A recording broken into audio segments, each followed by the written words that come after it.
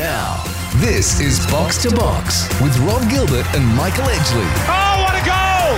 For Chemist Warehouse. Great savings every day. And Hoyt's Herbs and Spices. Changing the mood of food. Absolutely fantastic! Hello and welcome to Box, the show that is everything football. You're with Rob Gilbert and Michael Edgley to run the rule over the past week in the World Game. First edition news with Willem van Danderen shortly, and of course our former ITN journo turned pundit Derek Dyson will be joining us throughout the show.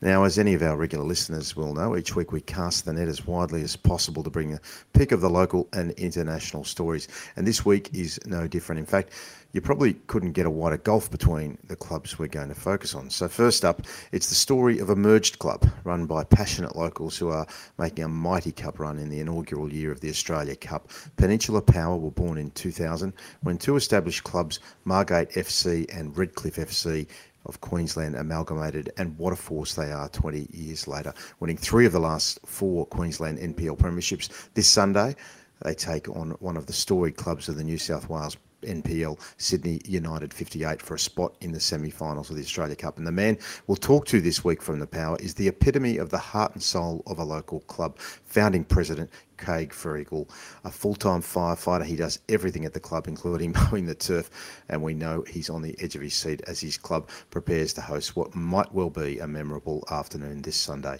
After that, Willem will take a deep dive into the national sides with the Matildas a little over a week out from what will be a line-in-the-sand doubleheader for Tony Gustafsson against Canada, and the Socceroos a month out from their home and away matches against New Zealand ahead of the World Cup. Announced the return of the football icon to stay farewell, the great Gus Hiddink, who we'll talk about several times throughout the show.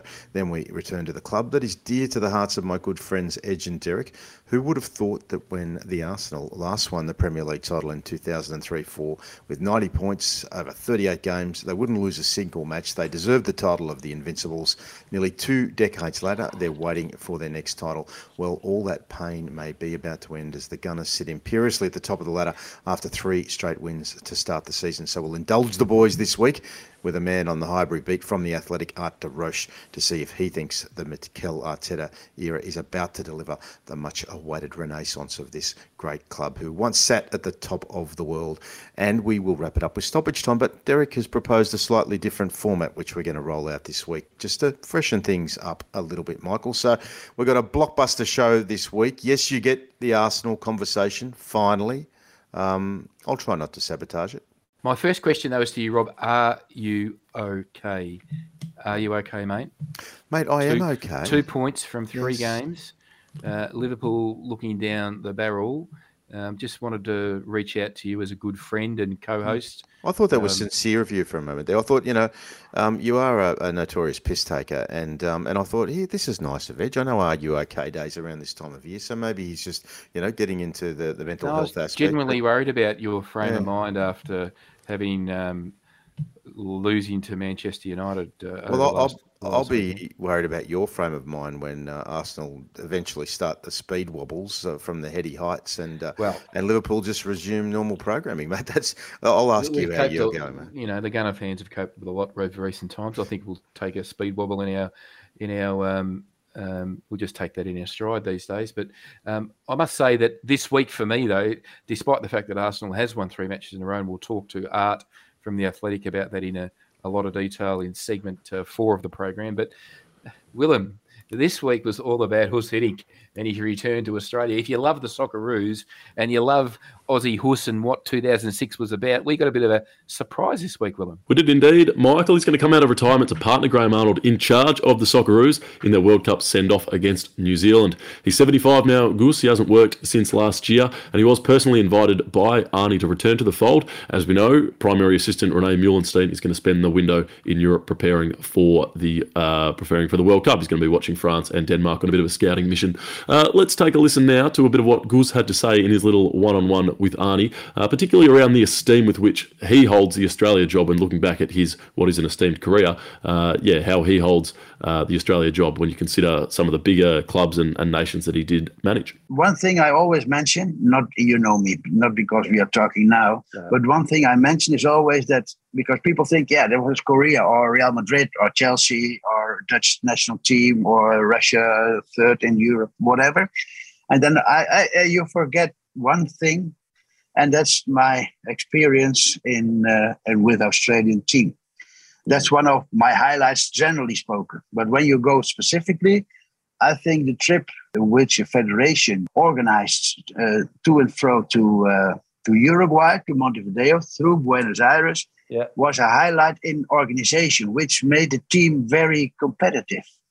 If the team has the feeling, hey, everything is done for us to perform, then we can demand a lot of the team. It seems a little bit over the top, but that's not true. Then you give the players the idea, hey, everything is done. Now we cannot escape. We have to perform.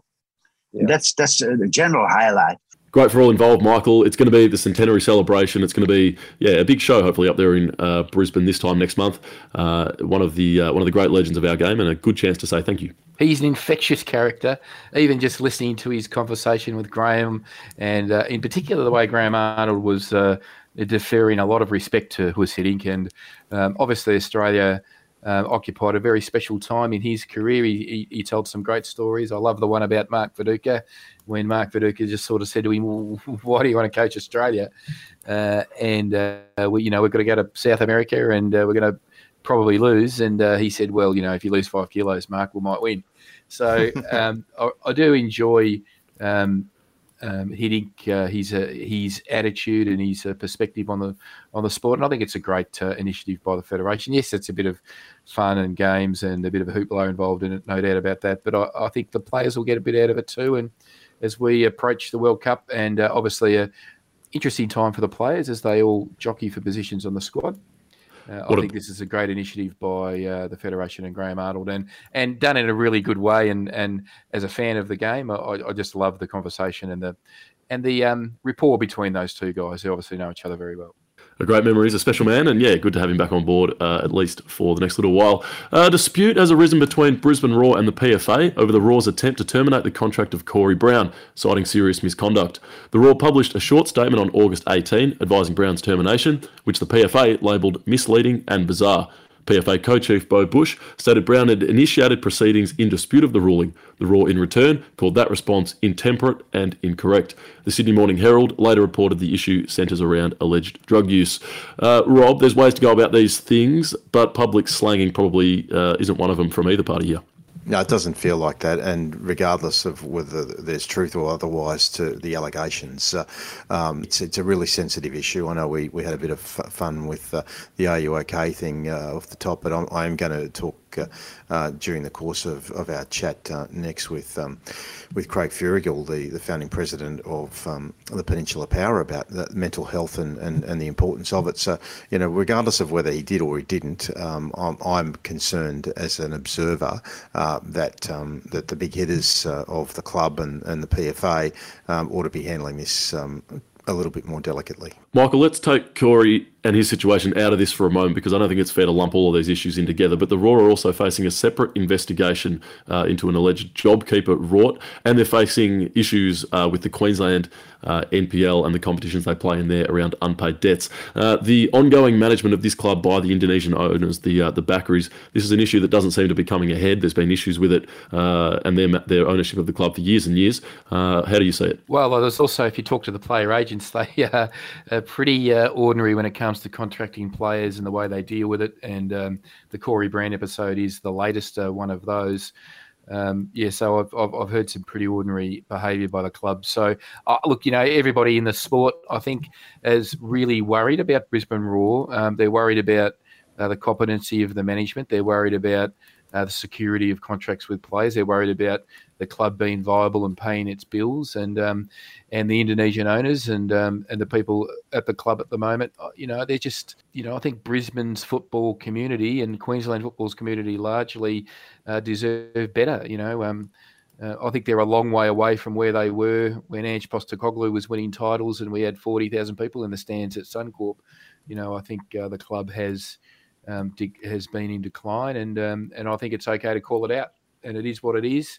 And this is probably the latest of sort of issues, a long line of issues, and knowing the club and the way they manage, there's probably more to come. Let's head over to England. Manchester United have climbed off the foot of the Premier League table with a 2-1 win over Liverpool, their first competitive win under Erik ten Hag.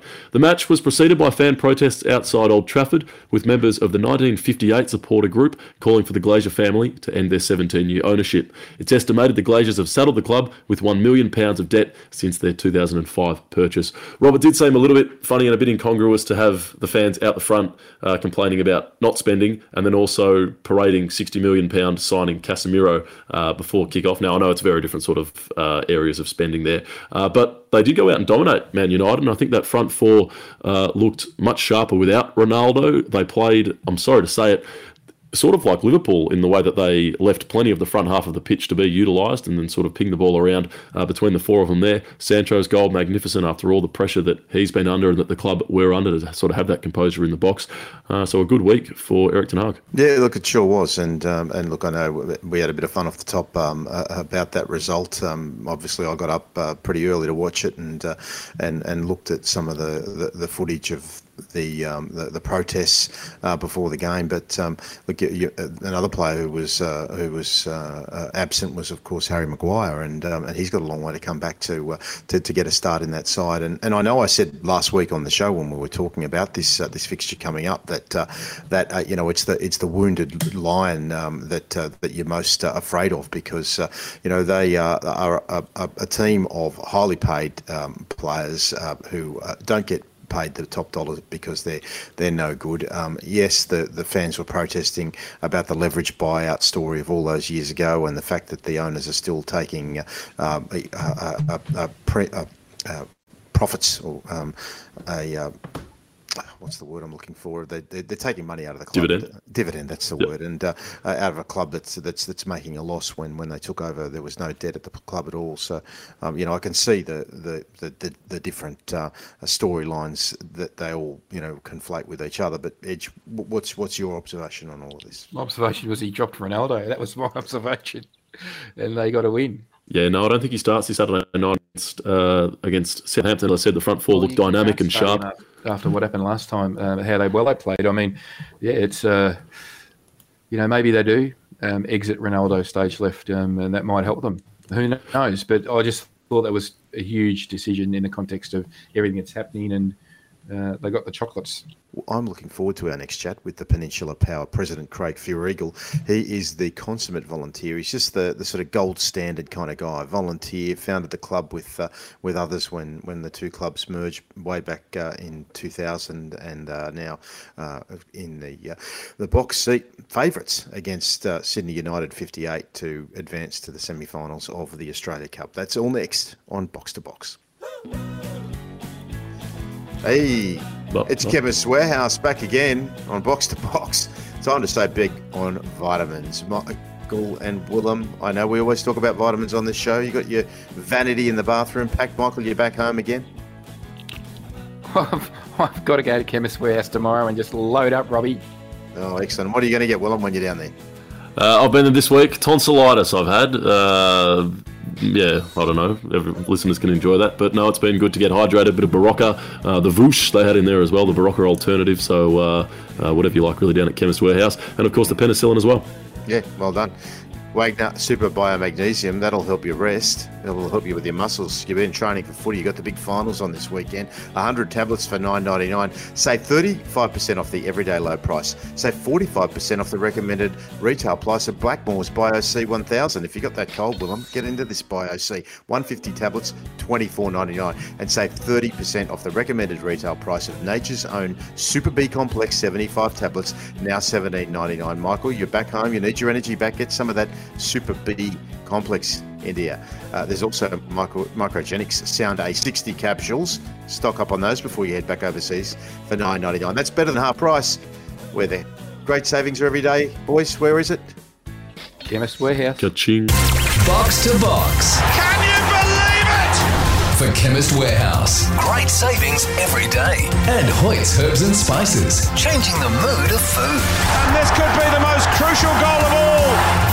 Yes, this is Box to Box, and as we said off the top of the show, this weekend the story of a merged club run by passionate locals, making a mighty cup run in the inaugural year of the newly named Australia Cup. Peninsula Power were born in 2000 when Margate FC and Redcliffe FC amalgamated, and the man who's been the president of that club ever since they began is Craig Furigal, and he's on the line with us now. How are you, Craig? Good. How are you? Yeah, really well, Craig. I mean, we'll get to the cup run you're making in the moment, but you are the consummate volunteer, and I know you're a humble man, but doing a little bit of research on our chat this week, I did discover that you were named a Volunteer of the Year back in 2020, and there's a lovely little package of you on the ride on mower with your greenskeeper hat on, so you really do everything at the club. Yeah, I do, and probably one of the biggest things, the playing field that I look after.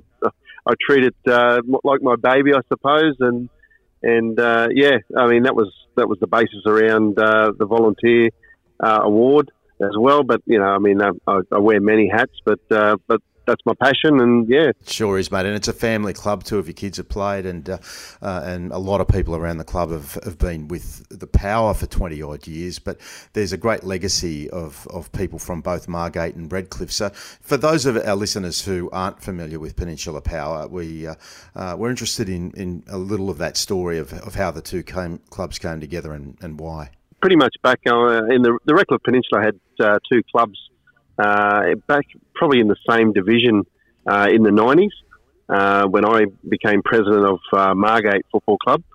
But the vision was always to have one strong club on the peninsula, and so I approached the president of Redcliffe back then, and we sort of formed a plan to make one strong club out of the two, which Queensland Soccer Federation back then were well on board with it. Our local council, Redcliffe City Council, back then were well on board with it.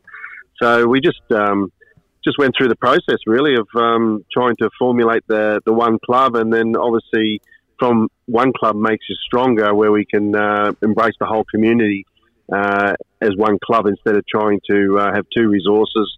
And I mean, the local derbies were great back in the day, but for the future of football in our city, we need to have one strong club. And it sounds like that was a conversation that went pretty well back then. Fast forward 2 decades, you've won 3 out of the last 4 Queensland NPL titles, and you've got a home match against Sydney United 58, a storied club in Australian football, particularly the New South Wales Premier League. Watching the match that got you into this position, it was an absolute nail biter against Green Gully. You had a lot to thank your keeper for, the veteran himself. I tell you, if there's an A-League club looking for a backup keeper, I reckon the 38-year-old Phil Zabax might help out a bit. But Phil was mighty in that, particularly in the first half, and it was man of the match. Yeah, he sure was. And as the lights started to fade, it all went haywire. 2 goals in 1 minute, literally. I mean, you could barely have blinked when that happened. I mean, if there's a lot of our listeners may not have seen the highlights of the package, it's easily found on the A-League website, or the Australia Cup website, I should say. It was incredulous, to say the least. It was amazing, actually. I mean, because obviously we went a goal down, and we sort of Green Gully were a very good side, and we thought, where are we going to get this goal from? And obviously Josh Woolley hooked that corner in, which was absolutely magnificent. The place just erupted. And then, lo and behold, we barely kicked off, and everyone had barely taken their seats again.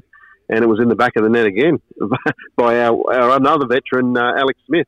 It was incredible, and that goal you talk about hooked in. It was straight in. It was a fair dinkum worldie. I don't know that any world keeper around the world could have saved that one to equalise and set up what was an incredible finish. But you've got another home match this weekend against Sydney United 58. They're obviously the original Sydney Croatia and have a stack of players that come through the ranks, from Tony Popovic and Mark Bosnich, all Socceroos, and and your club clearly a proud history from the pre-Power days, but this is a real opportunity to get one step away from the silverware, isn't it? It's a massive game for us.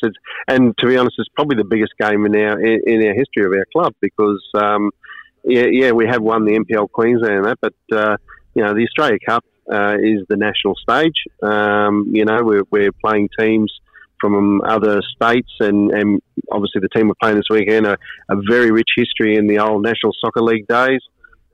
Big club, had some great players come through, as you said. I've got some good players at the moment that have had A-League experience, and then obviously they knocked off an A-League side last week, or the last round. So we're certainly we know we're in for a big challenge. But I think they've got to come up and play us at our ground, and our passionate supporters. And I know they've got a few passionate supporters as well. So it should be a great occasion. Ahead of the draw for the quarterfinals, were you sort of hoping for an A-League side? Maybe even Brisbane Roar, you could maximise exposure, get a big gate, fill up the coffers of the club to help grow and expand? Or were you thinking, give us an NPL club because we might just give the semi-final a shake? When you were going to bed at night, Craig, what were you hoping for? Well, what I was hoping for, we're obviously hoping for another A-League side, because we played that at the stadium in Redcliffe here. And it's always a great occasion. Obviously, the one we have against Melbourne City, we had over 4,000 people there. We had 3.5 last year with Brisbane Roar.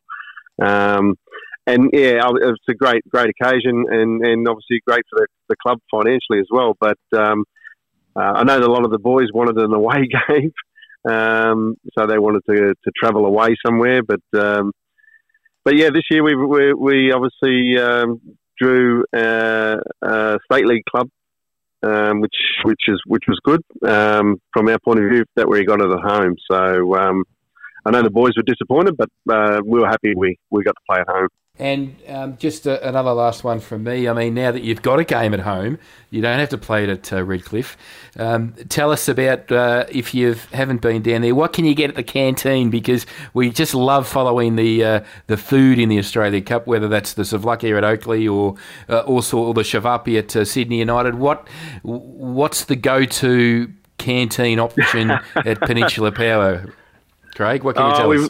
Well, we've got a fantastic sweet chili chicken and fried rice, which our canteen, who I used to own a former cafe, he produces, and we've been told we've got a pretty good hot chips as well. So that's pretty much it's our standard canteen format, but we also we run a barbecue on big days like this and things like that. So yeah. Excellent. Well, Craig, thanks for taking the time to have a chat with us. The match is 3:00 on Sunday afternoon at your home ground, AJ Kelly Reserve, and then Wednesday night the other three matches are all played simultaneously at 7:30. Oakley Cannons against Sydney FC, another NPL club trying to provide a cup set. Then the other two matches are A-League clubs themselves, Macarthur versus Wellington and Adelaide United versus Brisbane Roar. So you're going to, if you get through this, be playing one of them, mate. So let's hope we have a chat to you again sometime in the next month or two, and it just might be on the eve of a big final playoff for the silverware.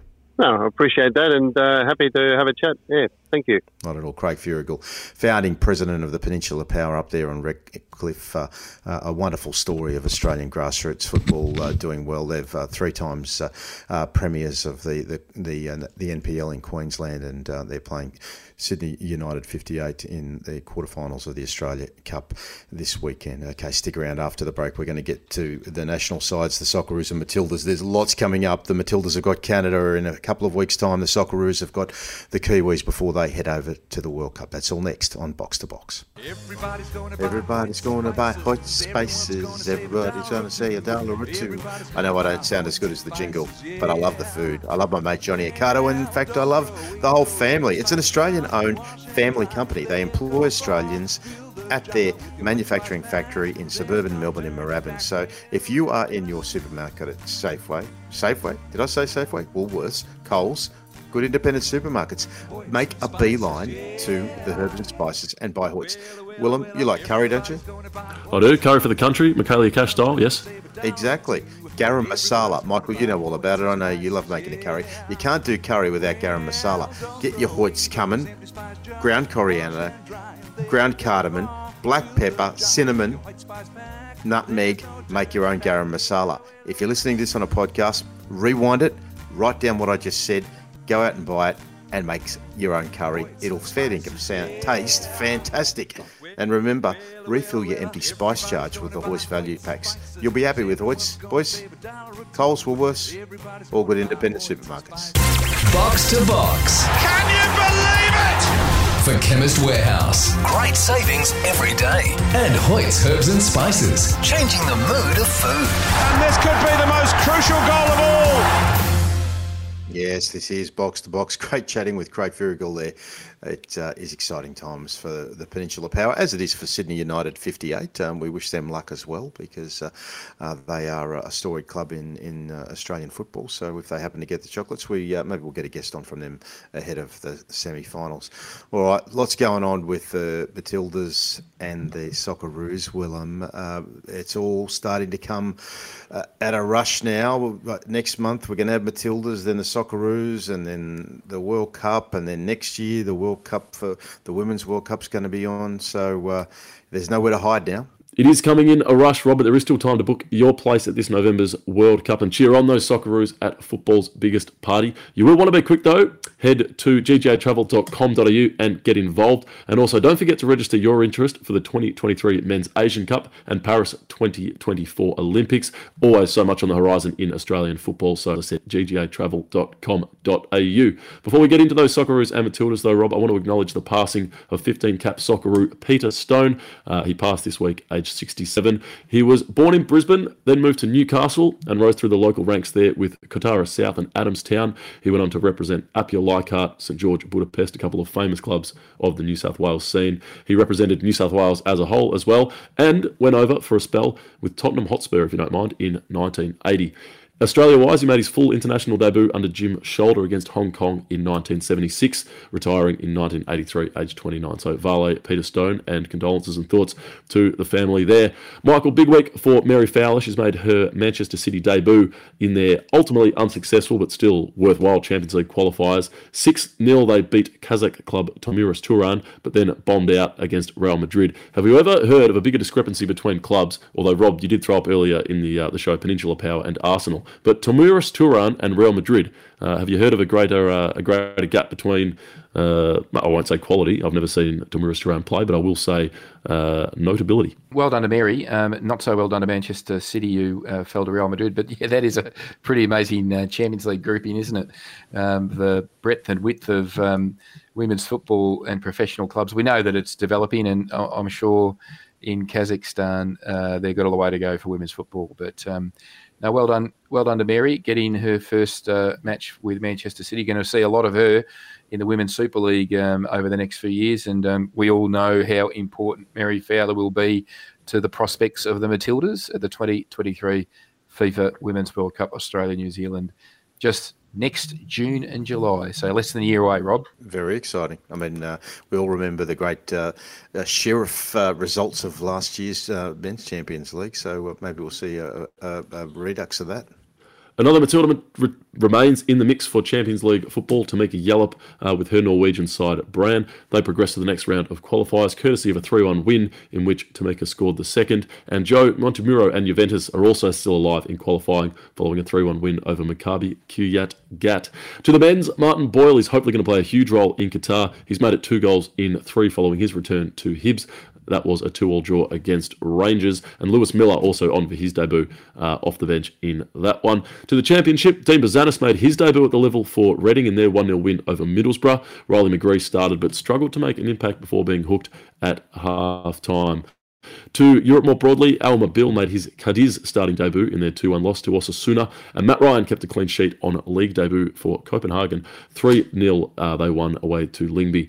Michael, disappointing result in the Asian Champions League this week. We thought Kevin Muscat and Yokohama had it all going for them, but they were never really in it against Vissel Kobe. They lost 3-2, but the second goal was a bit of consolation late in the match, and they really seemed to get a taste of their own medicine. Vissel Kobe went out there, they played with good attacking intent, lots of aggressive passing, weren't afraid to shoot on sight, and yeah, it certainly looked like maybe Yokohama were the side battling relegation in the league. Did seem that way, didn't it? And you just, I mean, the Champions League football is full of clubs that do well in their leagues and not so well in the Champions League, and then some Champions League results for clubs. They get on a run in the Champions League, but not so well in their home league. So that's just another one of those situations that developed. Well done to Vissel Kobe. They're actually a very, very big team, Vissel Kobe. They're massive. It's unusual for them to be down fighting relegation in the J League. So there's quality in that team, and Kevin will be disappointed because we just know, having spent a bit of time in Japan, I just know how prestigious it is for the Japanese clubs to go deep into the Champions League. So they'll be licking their wounds at Yokohama, no doubt about it. They do have a little bit of time to regroup. Their next match isn't until September 3, and they do still lead in the league. So all resources funneled into that now for Muskie. With Rob, 2 games in hand, by the way. With 2 games in hand, Kawasaki have a couple of games in hand on them, but if you allot them 3 points to each of those, Yokohama will still be ahead. Rob, I want to devote the back half of this segment to the Australia Cup because it is turning it on at the moment. We've just heard from Craig Furrigill, and we know that Peninsula Power are going to host Sydney United at AJ Kelly Park on Sunday. Let's roll back to last Wednesday. One of the best nights in Cup history. Oakley 5-3 over Brisbane City after extra time. Galore in that one, obviously. And Adelaide City and Avondale pushed Adelaide United and Brisbane Roar to penalties after 2-2 draws, respectively. It was the A-League sides that prevailed in the end, but the competition delivered in a big, big way, particularly the Adelaide City game that we covered in a bit of depth against United. 2 brilliant goals. Twice they were down, twice they clawed back. And once it gets to penalties, it really could have gone either way. Willem, I thought that was probably the greatest night so far in FFA Cup / Australia Cup history. It was just fantastic viewing. I was watching from the another part of the world and really enjoying going between the games. And I thought Adelaide City's performance was very good, and I thought Avondale's performance was even better.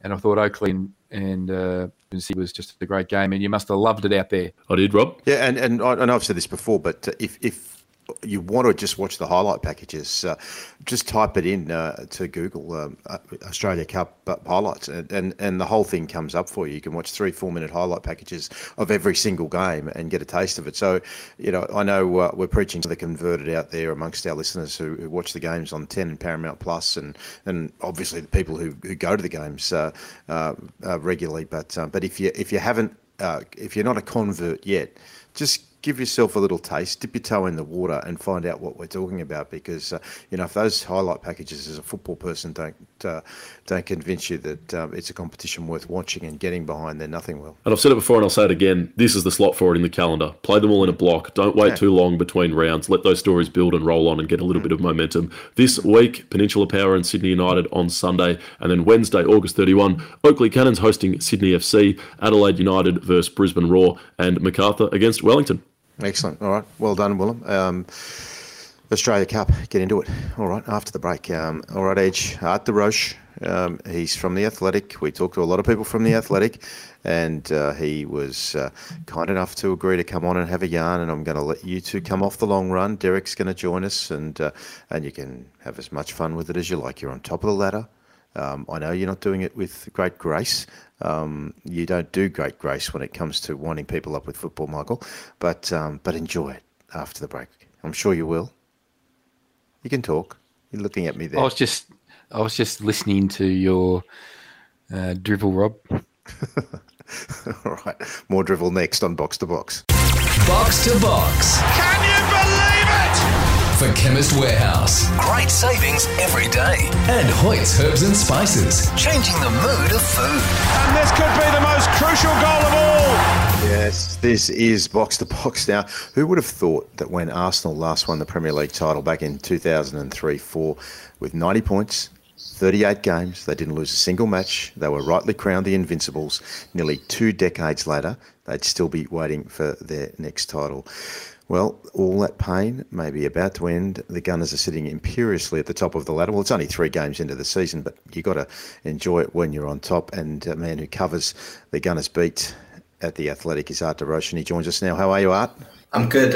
Thanks for having me, guys. Hopefully it's a good chat. Yeah, hopefully, mate. And look, as my colleagues Derek and Michael who are going to jump in, they'll think, perhaps I'm laying it on a little bit thick. I am the resident Liverpool supporter, so I don't mind laying the boot in. But hey, Art, I was the one who suggested that you join us this week so they could just soak up the glory of what it used to be like to be at the top of the ladder. Yeah, it's quite strange, actually. I feel like most people who've followed Arsenal for the past 5-10 years at least have never really felt comfortable going into football matches. I feel like there's always been almost a sense of anxiety every game, no matter who it's against. But especially the Bournemouth game, I just didn't feel any of those nerves, really. So it's quite a strange place to be in, and just I guess everyone's hoping that that can continue on for the next few weeks at least. It was obviously a disappointing end to last season, Art, and with the new management, we hear words like trust the process, the project, etc. Do you see where we're at now as being part of that process, and you've just seen a steady evolution of the team, or has something really been shaken up over the summer that's really put the team on a different plane to where they were last season? Yeah, I feel like what is most, I guess, apparent to me is just how transformative Gabriel Jesus and Alexander Zinchenko have been, because when you look at how Arsenal were playing last season, even though they had good spells, so if you think about around Christmas time and also the spring months, they were performing well. But when you look at how Gabriel Jesus performs as a striker, and then almost do a direct comparison to Alexandre Lacazette last season, there's just so much more movement, both with and without the ball. I think he's really given Arsenal a different dimension, really, in the way they attack and defend from the front. So I think that there has been probably steps that have been taken over the past 2.5 years since Arteta came in. So if you look at what they call cleaning the squad, which was basically almost getting a whole new starting 11 in about 2 years. But I wouldn't necessarily call that steady, because there were definite bumps in the road. So I think if you remember Arteta's first full season, the first half of that year was very tricky. They went, I think, 6 weeks without winning the Premier League at one point. And I guess for Arteta to keep his job at that point, you kind of saw, okay, they might trust him to just see it through rather than being reactive at that time. So I think there's been almost stepping stones, but what's really elevated them has been Gabriel Jesus and Alexander Zinchenko coming in this summer. And of course, like a new signing is the centre-back Saliba. Obviously, Arsenal fans were excited when he was signed from French football a couple of years ago, but he's been out on loan most recently at Marseille. But he has obviously scored a goal at the weekend. He's come into the side and has looked great. Is this an absolute masterstroke from Arsenal in terms of giving him that experience overseas before bringing him in at the right time? Hindsight's always a blessing in these certain types of scenarios, because you can't really forget how much almost outrage there was from the Arsenal fan base when William Saliba was allowed to go out on loan to Marseille and to Nice the season before, after spending the first half of the year playing with the under-23s. So I definitely take it with a little pinch of salt, but Arsenal have had luck on their side, whereas even with Saliba being out on loan and getting really vital experience that he probably would not have been able to get at Arsenal last season, especially without any European football. I think all the kind of cards have fallen into the right place at the right time for them in terms of William Saliba. Obviously, Mikel Arteta has spoken about him wanting to be at Arsenal this season, not even thinking about going elsewhere. And I think he's slotted in really seamlessly. He looks confident and composed, and he's, as you rightly say, Derek, another kind of key part to Arsenal looking almost at a different level to where they were even when they were playing well last year. Art, I'm not sure whether you've realised, but Derek has that North London accent, and he's migrated to Australia to get away from the English rain. But you probably realise that as he's been asking you questions, it's pouring with rain in Melbourne as we speak, and you're living through a London heat wave. So what happened let's talk about the optimism of Arsenal fans. I mean, I have taken the opportunity, as I am an Arsenal fan, to look forward to the next month of fixtures, and there's a lot of winnable games there. It could be a quite exciting month, September. How much optimism should we have, Art? You're speaking a little bit conservatively. I think it's time to take the off and throw the gauntlet down. It's scary when you bring up almost those games, because I think everyone would probably expect 3 points from at least the next two games against Fulham and Aston Villa at home. But what I would say is it's almost a bit dangerous to be thinking about that, because you look at the rest of the Premier League where Liverpool drew to Fulham on the opening day. Chelsea lost 3-0 to Leeds. So you never really know what's going to happen. But what I would say so far is that I've been really encouraged, not just by Arsenal's results, so the wins obviously, but the performances as well. They haven't really looked under too much stress when playing. They look to be in control of what they're doing. Aside from probably the first kind of half an hour, 40 minutes of the second half against Crystal Palace, where Palace were putting the pressure on, they've looked fairly sound. So I do think basically this first 2 months of the season, especially, is about point accumulation. Get as many points on the board as possible, create a gap between yourselves and, say, Chelsea, who are dropping points, maybe even Liverpool, who are dropping points, still looking for their first win of the season. Just create a little bit of a buffer for yourself, and then you can probably get a bit more optimistic as the season goes on. I think Mikel Arteta said the league probably won't sort itself out until around 10, 12 games in. But then even after that, you're probably going to be a bit nervous until April time. So I think there's definitely cause for optimism because of the manner of the performances so far. But I think also if you look at October, that's a really big month for Arsenal, where they'll have Europa League games. They play Manchester City, and I think they play Liverpool that month as well. So there's almost two sides to it, where you have quite a good start, but then all the big games are clumped together. So that's something to kind of watch out for. I was talking about September, Art. You've just brought in October. I thought we'd get through September and then we could look at October. 1 month at a time, Art. Come on. Sorry, yeah, I think that's just the almost, I wouldn't want to say pessimist in me, but I just wanted to September can be quite good, but I don't want to get too carried away just yet. You mentioned the atmosphere.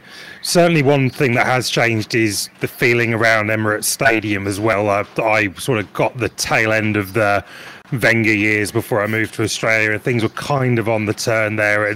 Back then it had been a decade or so since the last league title. But there seems to be a genuinely buzzy atmosphere there at Emirates now. Obviously the away fans were in great voice at Bournemouth. I think everyone was fed up with the Saliba song by the end of the game, apart from the Arsenal fans. But there seems to be that the fans and the players and the manager all seem in unison. Would you say that's a factor too? Yeah, definitely. I feel especially, well, last season it was mostly the away support that really kind of carried that atmosphere wherever they went. So I think from what I remember, one away in the Carabao Cup was Aaron Ramsdale's debut, actually. And at that time, I think he'd been probably receiving a lot of abuse on social media from just people who didn't really think he'd be the transfer for Arsenal to make. But even before the game kicked off, the Arsenal fans in the away end were really kind of supportive towards him. And that carried out through the whole season. And then I think there were kind of pockets during last season where the atmosphere at the Emirates was really good. So the Tottenham win, Manchester City at home on New Year's Day, it was really good. And then also the 2-1 win against Wolves where Lacazette scored in the last minute, that sticks out as well. But even going to, say, the Leicester game a couple of weeks ago, that really did feel probably even louder than it was last season. And one thing that's also probably quite important to bear in mind is tickets are really hard to come by now this season. I think when you were there, Derek, it was probably quite easy to get a ticket at the Emirates because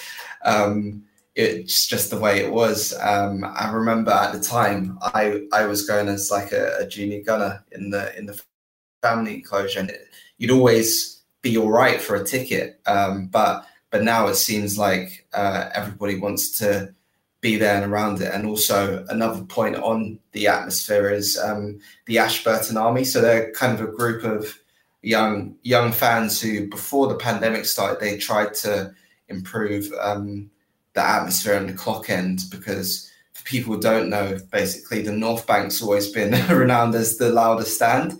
And so those guys tried to pick it up before the pandemic. Obviously, lockdown happened, and now they've come back, and Arsenal have actually moved them closer to the pitch. So they're almost like, I guess you'd see in France mostly, those ultras where they're close to the pitch, but the ones right at the front aren't even watching the game. They're almost there to build everyone else up.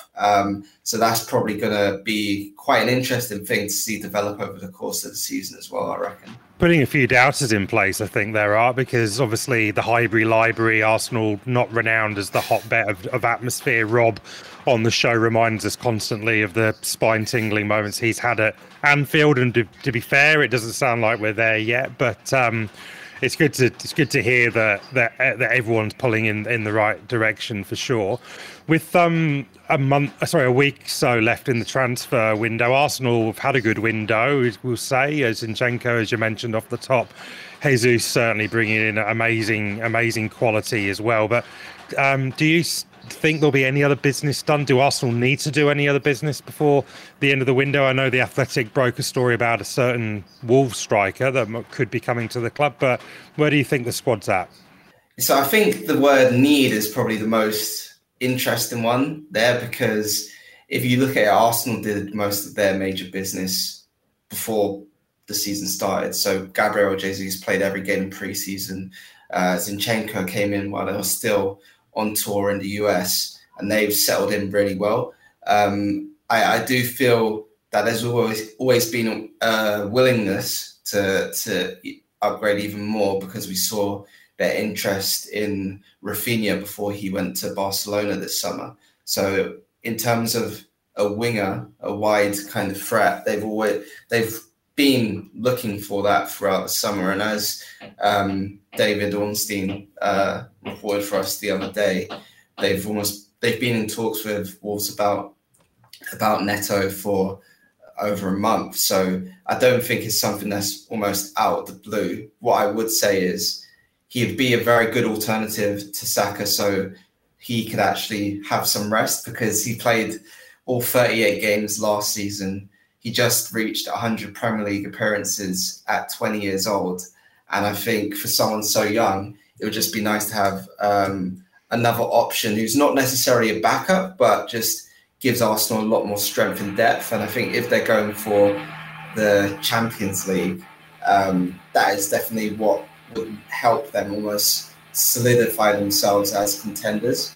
Other than that, I wouldn't see them doing too much business other than outgoings, I'd say. So you look at players like Hector Bellerin, who probably needs his future to be sorted out.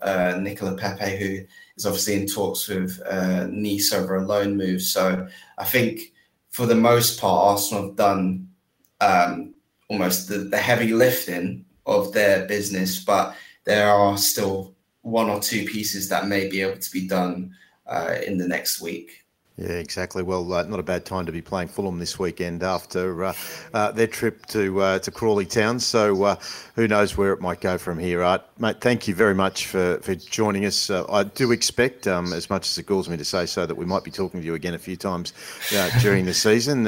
It's about time the Gunners set to rights their position on the table, mate. So I'm sure the boys will be more than happy to put you on the rundown as often as we can. Cheers. Thanks for having me. And yeah, that's no problem at all. Hopefully they keep it up. Good idea. Art de Roche from The Athletic joining us to talk about the Gunners. Yes, they're back on top of the ladder.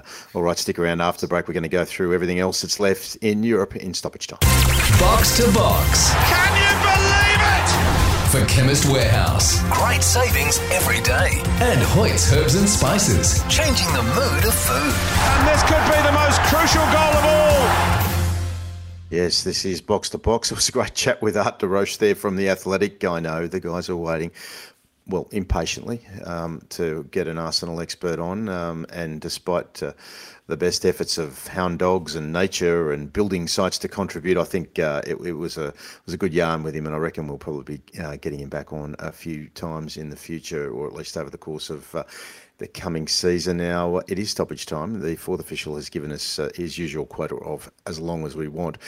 But we were chatting in the past week as a team, and we thought we might sort of bring a fresh approach to stoppage time and give you all the content and updates and information that we usually do, but in a slightly different way. And Derek, you're going to sort of walk us through it and how we might go about this thing. Yeah, I just think that with stoppage time, it needs to be the fun part of the show. We often try and cover a whole podcast full of European topics in about 15 minutes, Rob. So I just felt that this time that we might just pick out what we thought was the best or maybe worst of the week and digest that amongst the team. It sounds good to me. Well, we're going to start off. I mean, we've created a little bit of a format of how we're going to do it. Yeah, well, I was thinking we'd do match of the week, team of the week, and moment of the week. And I've had to think about what these are, and I've tried to go from across Europe if I can. I'm not just all focused on say Premier League stuff, albeit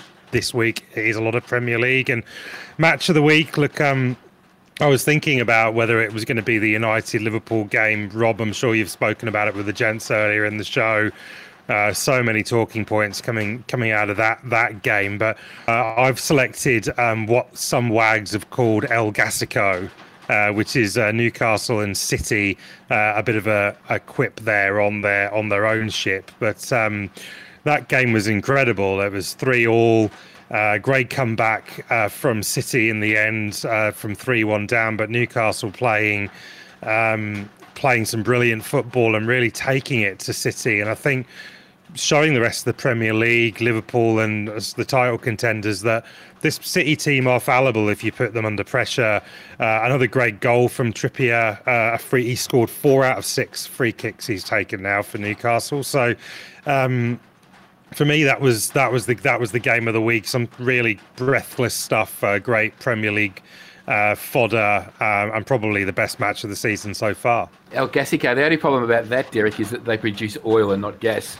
So it might be El Oilico, that one. But I imagine the shisha bars in Jeddah and Riyadh and Abu Dhabi and Dubai were full of their locals cheering on their own teams. Obviously, the Saudi owners of Newcastle and the Emirates owners of Manchester City. But it was a great game. And I mean, at 3-1, Newcastle fans had really potentially their hand on 3 points there, and they'd I think they'd be disappointed, wouldn't they? Yeah, I think it's a strange situation, and both teams are probably relieved in a way to have got something from the game, particularly City. But City had a chance at the end there as well. And yeah, Newcastle 3-1 up. They would like to win from that position. But I just think that this City team is so formidable that I think from a Newcastle point of view, they've gave a really good display. Alan Saint-Maximin looked great, as we said before. Callum Wilson up front looked great before. And I think about this Newcastle team, yes, they have spent money on it, but they haven't been chucking the barrels of oil at it. They've been really, just picking up players when they need them and integrating them into the team. And to be honest with you, I think Eddie Howe's done a fantastic job. Moving on to our team of the week, gents, there were lots of contenders for this. I think Rob, when he spoke to me this morning, was making a late pitch for Crawley Town, who, of course, beat Fulham 2-0 overnight. This is League Two side beating a Premier League team, albeit a very changed Premier League team. I think Brighton are a contender as well. Obviously, they beat West Ham 2-0, and they're now looking really impressive on 7 points. And it is worth noting that Sheffield United have returned to the top of the Championship after some indifferent form over the last year or so. But my team of the week is Leeds United. I think everyone in Australia has a soft spot for Leeds because of the obvious connections with the iconic players that they've had. And look, I'll admit I'd completely written them off at the start of the season. They lost their best players. There were comparisons of Ted Lasso and the manager, Jesse Marsch. And let's face it, they demolished Chelsea in this game. Chelsea were missing a few players themselves, but this was a demolition job. Leeds were fast, furious. The crowd were right behind them. And, they're now sitting on 7 points after 9 games, and they're up there in the rarefied air of the top of the league. So I don't know if anyone else has any contenders, but my team of the week is Leeds United. Yeah, no, I'm going to concede that you're right about that. I did like the Crawley Town result, and I know referenced it with Art when we were chatting earlier that they managed to knock off Fulham, who put out an entirely different 11 from their Premier League squad. But the fact that that Ellen Road crowd is just so passionate and manic. I mean, you referenced Sheffield United off the top, and I know in the past we've discussed that during the course of the pandemic, as they were relegated, they were, if not the team in the Premier League that suffered most from the lack of crowds, then they'd have to be one of those, because the passion of that home crowd was a wave that the team were riding, and when they didn't have that wave to ride anymore, their form just dropped off, and they returned to the Championship. So it's no surprise to me that now that they've got crowds back, we've seen what their crowds are like. We're seeing the same sort of thing happen at Ellen Road. Jesse Marsch, incredible, and I mean Patrick Bamford's still out injured as well, and I know Koulibaly was sent off late in the match, but that had nothing to do with anything other than frustration. So I mean the sort of results that they are putting out there is a sign of those glory days of when the likes of Harry Kewell and Mark Viduka, each you remember them well. I do remember the glory days at Ellen Road. How could you forget Mark Viduka scoring 4 goals against Liverpool? Yeah, absolutely, and it's the sort of thing that you watch those highlight packages, and that's what we're seeing now that they're up on top. But Willem, you're sitting there quietly in the background. Do you have a contribution to this? No, I'm just thinking about the fact that Jacob Burns was out on the pitch that day with Mark Viduka. That's the bit about it that I can never forget. No, I'd agree, Rob. I was going to go with Crawley Town, your earlier nomination. Not just a League Two side, Derek, but a side that is sitting in relegation. They are 91st of the 92 in the football pyramid at the moment, and they've knocked off a Premier League side by 2 goals, both in the first half, so they've done it pretty comfortably. And from a local perspective, I want to throw up a side we spoke about earlier in the program. Oakley Cannons, 5 goals in a quarter-final at the Australia Cup, and they march on to play Sydney FC next week. And rolling into our moment of the week, and I think Crawley Town and some of William's suggestions there could have got into moment of the week, but I've selected, to get away from the Premier League, Kylian Mbappe, one of Edge's favourites there. We basically said in the show last week there was no point in covering the Liga anymore, and this was underlined by the fact that Kylian Mbappe scored after 8 seconds against Lille, 4 passes from the kickoff. Messi hit the ball over the top to Mbappe, who lobbed the goalkeeper. Right, it reminded me a little bit of a move on FIFA or one of those games where I'd worked out a way of scoring from the kickoff every time, and I would see how many times I could do it in the game. Thankfully for Lille, they only tried it once, but that was a great moment, and it looks like him and Messi have made up, kissed and made up, and they're back in form again. Well, I hope Damo's ready to go, because my moment of the week came when Graham Arnold invited in a live chat the great man Hus Hiddink to cover B's partner coach when René Milliston is going to be in Europe watching Denmark and France go against each other. And Gus Hiddink had no idea, and Gus said yes on the moment. So, Damo, I think we've got this ready little grab of when Graham asked Hus, and we get the immediate response from Hus, which is something special for people who loved Aussie Hus when he was coaching Australia. Let's listen to that now. I've got this crazy idea, boss. You got many crazy ideas. You had many crazy ideas, which I enjoyed very much, and I took many of your ideas to me. But go ahead. Okay, so if I asked you, Gus, to come to Australia to be part of my staff and to work together with me for this New Zealand game to help celebrate the Socceroos and the nation, would you come? You invite me now? Yeah. You invite me? 100%. How long do I have to think? I don't think I'm coming. You coming? Are you serious? No, You're joking serious. or are you serious? No, I'm serious, boss. When you are serious, the nation would love to see you again. I'd love to see you again. Then I love to come. I will be there. Really? I will be. Thanks for this. Yeah, thanks for this wonderful invitation. 100%. Okay, well, I will get it fixed up. I'll get it organised. You bring Elizabeth, your wife, and we have a catch up. We catch up with all the. You'll see some staff and some. Can I be your assistant in the games? No, can I be your assistant? No, yeah. I want to be assistant. No, you be the partner coach. The partner coach, not the assistant. Whatever. I have too much respect to have you as an assistant. What do you think of that, Rob? Hus Hiddink's going to come out and take on René Milliston's responsibilities and work with Graham Arnold with the Socceroos as they prepare for the New Zealand match in Brisbane. What do you think about that? Oh, mate, look, any halo of victory that we can wave over the Socceroos is a good one for me. I don't think anything that Gus Hiddink can contribute would not be of value. I mean, I know, Willem, you did a fair bit of work in preparation on the show around this little package during the week. I mean, what's your feeling as a younger guy who, was in shorts back when we originally qualified for the World Cup in 2006?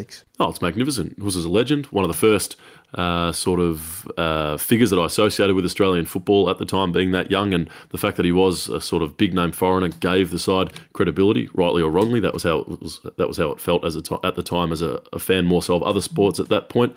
And it's going to be a magnificent celebration, the centenary celebration. It's all going to sort of culminate in and around that fixture against New Zealand on September 22. So no, I think it's brilliant, and always happy to celebrate some strong Dutch ties, Rob. And as much as I enjoyed the Gus Hiddink story and his nomination from you, Edge, and Mbappe from Derek, I'm going to go with one that goes back to that match of the week that Manchester City come back against Newcastle United, where Kevin De Bruyne got whacked by Kieran Trippier, who was red carded, and the red card was rescinded. But one thing that did go through to the keeper and didn't get highlighted was the fact that the referee at that game was Australia's Jared Gillett, who, as we all know, is over in the UK studying and doing some research into cerebral palsy, which everyone who listens to this show knows I have a personal interest in. So along with the results of Ange Postecoglou in the UK, I think this would be the first time an Australian referee has refereed in the top flight, wouldn't it? He was the first one to do it. Did it a little while ago, but good to see him buttering up and continuing to. He is the first individual. Absolutely. Yep. Yeah, there's a hot topic that I want to always put forward at the end, and it might sometimes be a bit quirky and funny. I was thinking about the Trippier tackle, so I'm glad you've mentioned it. I think the jury's out on whether that was a red card or an orange card or a yellow card. It's a conversation for another day. But I wanted to flag something from African football, and the name changed to the Benin national men's team, who are changing their name from the Squirrels to the Cheetahs. And I come from England, and we don't tend to name our teams after things. I know England's called the Three Lions occasionally, but we don't think about them like that. But obviously Australia is the home of the Socceroos and the Wallabies and everything else. So my kind of question is, what's in a name? Is it that important? And do you think Benin are going to go stronger being the Cheetahs as opposed to being the Squirrels? Absolutely. There's great ferocity in the Cheetahs as opposed to the Squirrels. Derek, you and I have spoken at length in the past about Morecambe, known as the Shrimp Men. That's a fantastic name. And when you did throw this one up in the group chat that it was going to be your topic of the week, I thought if we're going to talk African football names, whether you're the Cheetahs or the Squirrels, you can't get better than Burundi, the nation of former Melbourne Victory and Sydney FC midfielder Elvis Kamsoba, who are, of course, the Sparrows of War. Well, I'm going to make a contribution to that. I mean, I don't think anybody can trump the Cameroon nickname. Can anybody volunteer that one as we speak? Say it in 3, 2, 1, Derek. 3, 2, 1. The Indomitable Lions. Exactly, or the. I don't know if that worked. It worked well enough for me. Or the elephants of the Ivory Coast. I think they all go pretty well. But yeah, no, I reckon you are right, gentlemen. That not sure. We've got to do a little bit more research as to why they came up with the Squirrels in the first place. But there clearly is a story there. Funny, it's because they're a little nation, but they strive high. That was the official reason. But the Cheetahs, maybe that's a bit more suitable. But yeah, what's in a name? What's in a name, gents? I just want to stand up for all the squirrels around the world. They are. A squirrel is a bit like a rat that can climb a tree. But I tell you what, they have been well and truly defamed through this debate. Just because a cheetah can run fast, it doesn't mean that a squirrel is not effective with its climbing up trees and fossicking around to keep itself healthy, Rob. Edge, only you could come up with that analysis of why a squirrel needed to be defended. I think a cheetah would run it down in no time and gobble it up for breakfast, nuts and all. All right, boys, I think that'll do. Derek, thank you. Well done. Thank you, yes. And I know Travis said, why does it always rain on me? But my version is, why does it always rain when we're recording Box to Box? Thank you, gents. Another great week of football, and back next week to discuss it all again. And you too, Michael. Thanks, Roberto. Hope to see you Friday night for a Slovakia at Oakley. Yes, trying to organise that, a little bit of off-the-record banter, but I reckon I could probably knock two off. It might go to that day 20-odd years ago where you and I ate 4 pies at the MCG in one sitting. I think it was in the first half on a very cold night at the AFL. Damo, thank you. I think you got a job ahead of that night. Oh, she was cold. Damo, well done. As we wrap up the show for another week, please make sure you subscribe to Box wherever you get your podcasts. Follow us on Twitter. Like us on Facebook. Tell your friends. Join us next week. Make sure you do when we go from one end of the pitch to the other in the World Game.